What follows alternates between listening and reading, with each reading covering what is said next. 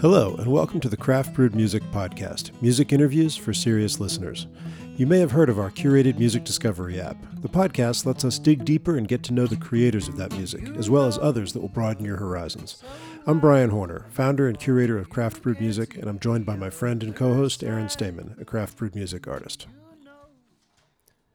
Hey everybody, we are actually going to take a little bit of a break this week, but I didn't want to go totally dark. I wanted to publish a short message.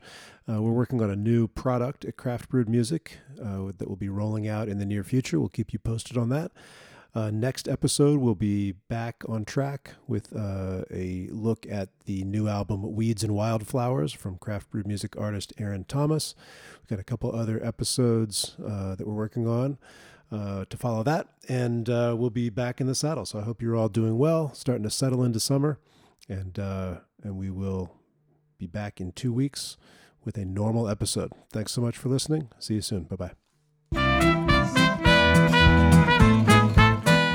Thank you for listening. Craft Brewed Music, both the podcast and the music discovery app, has the mission of promoting this music and these artists. We can't do that without ears on the music.